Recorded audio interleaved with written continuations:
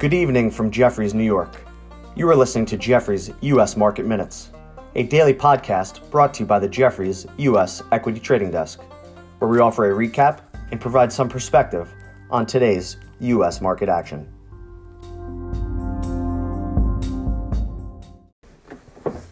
Good evening, this is John Hartnett, and it's Monday, March 8th.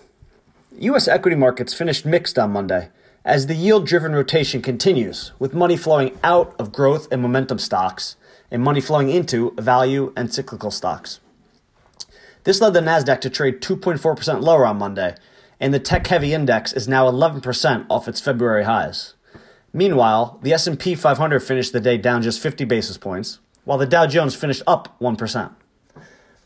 It was more of the same from last week on Monday, as the 10-year Treasury yield was strong again today, spending most of the day trading at or above the 1.6% level.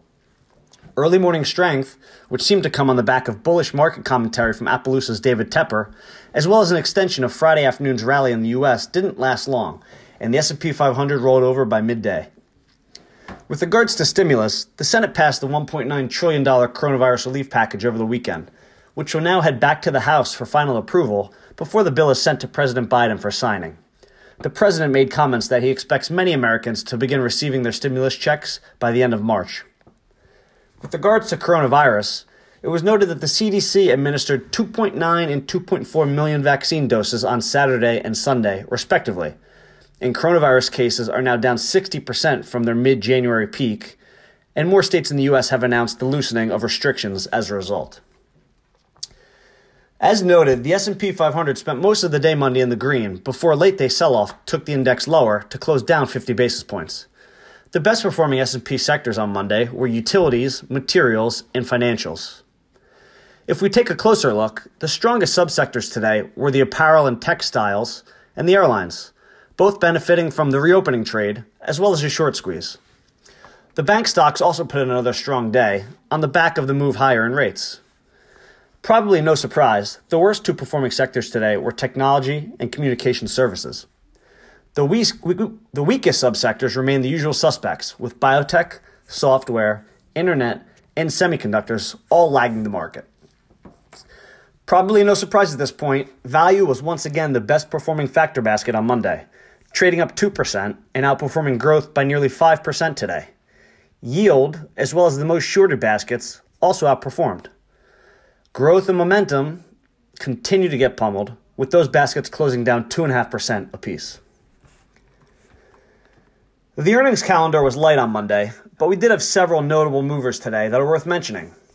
Those include GameStop, ticker GME, up 40% today after the company announced Ryan Cohen would be appointed to lead its e-commerce business.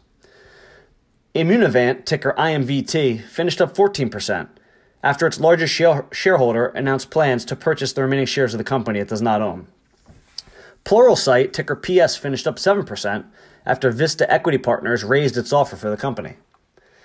Disney, ticker DIS, finished the day up 6% after California announced its theme parks would reopen on April 15th. In other M&A news, Athene Holdings in the insurance space, ticker ATH, finished up 6% today, after it was announced that Apollo Group would buy back the company that it took public just a few years ago. Two laggards worth noting in the biotech space, companies Soleno Therapeutics, ticker SLNO, and Anapsys Bio, ticker ANAB, finished down 48% and down 33% respectively, after negative data on their drugs hit the tape. This evening, we had shares of online retailer Stitch Fix, ticker SFIX, down 22% on disappointing results, while household product company Mohawk, ticker MWK, also traded down 11% on disappointing results. The earnings and macro calendars remain light for tomorrow, so we'd expect the market's direction to once again be led by any moves in interest rates. That's all we have for you for this evening. Good luck trading, and we'll speak to all of you again tomorrow.